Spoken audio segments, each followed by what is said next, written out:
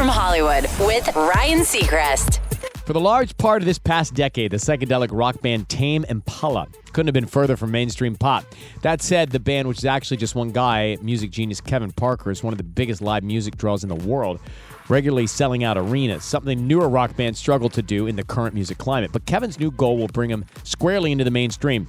He wants to write and produce huge hits for the biggest pop stars on earth. He tells Billboard, "That's the ultimate goal for me. It's the yin to the yang of psychedelic rock. Writing a catchy, sugary pop song that's 3 minutes long. I want to be the next Max Martin." Kevin has already worked with Gaga, Kanye, Travis Scott, Camila Cabello, and is headed into the studio with Dua Lipa in the near future. And his ultimate goal is to work with Beyonce. And according to his pal Mark Ronson, Kevin will be the next Max Martin because he says he can play anything and play it incredibly well.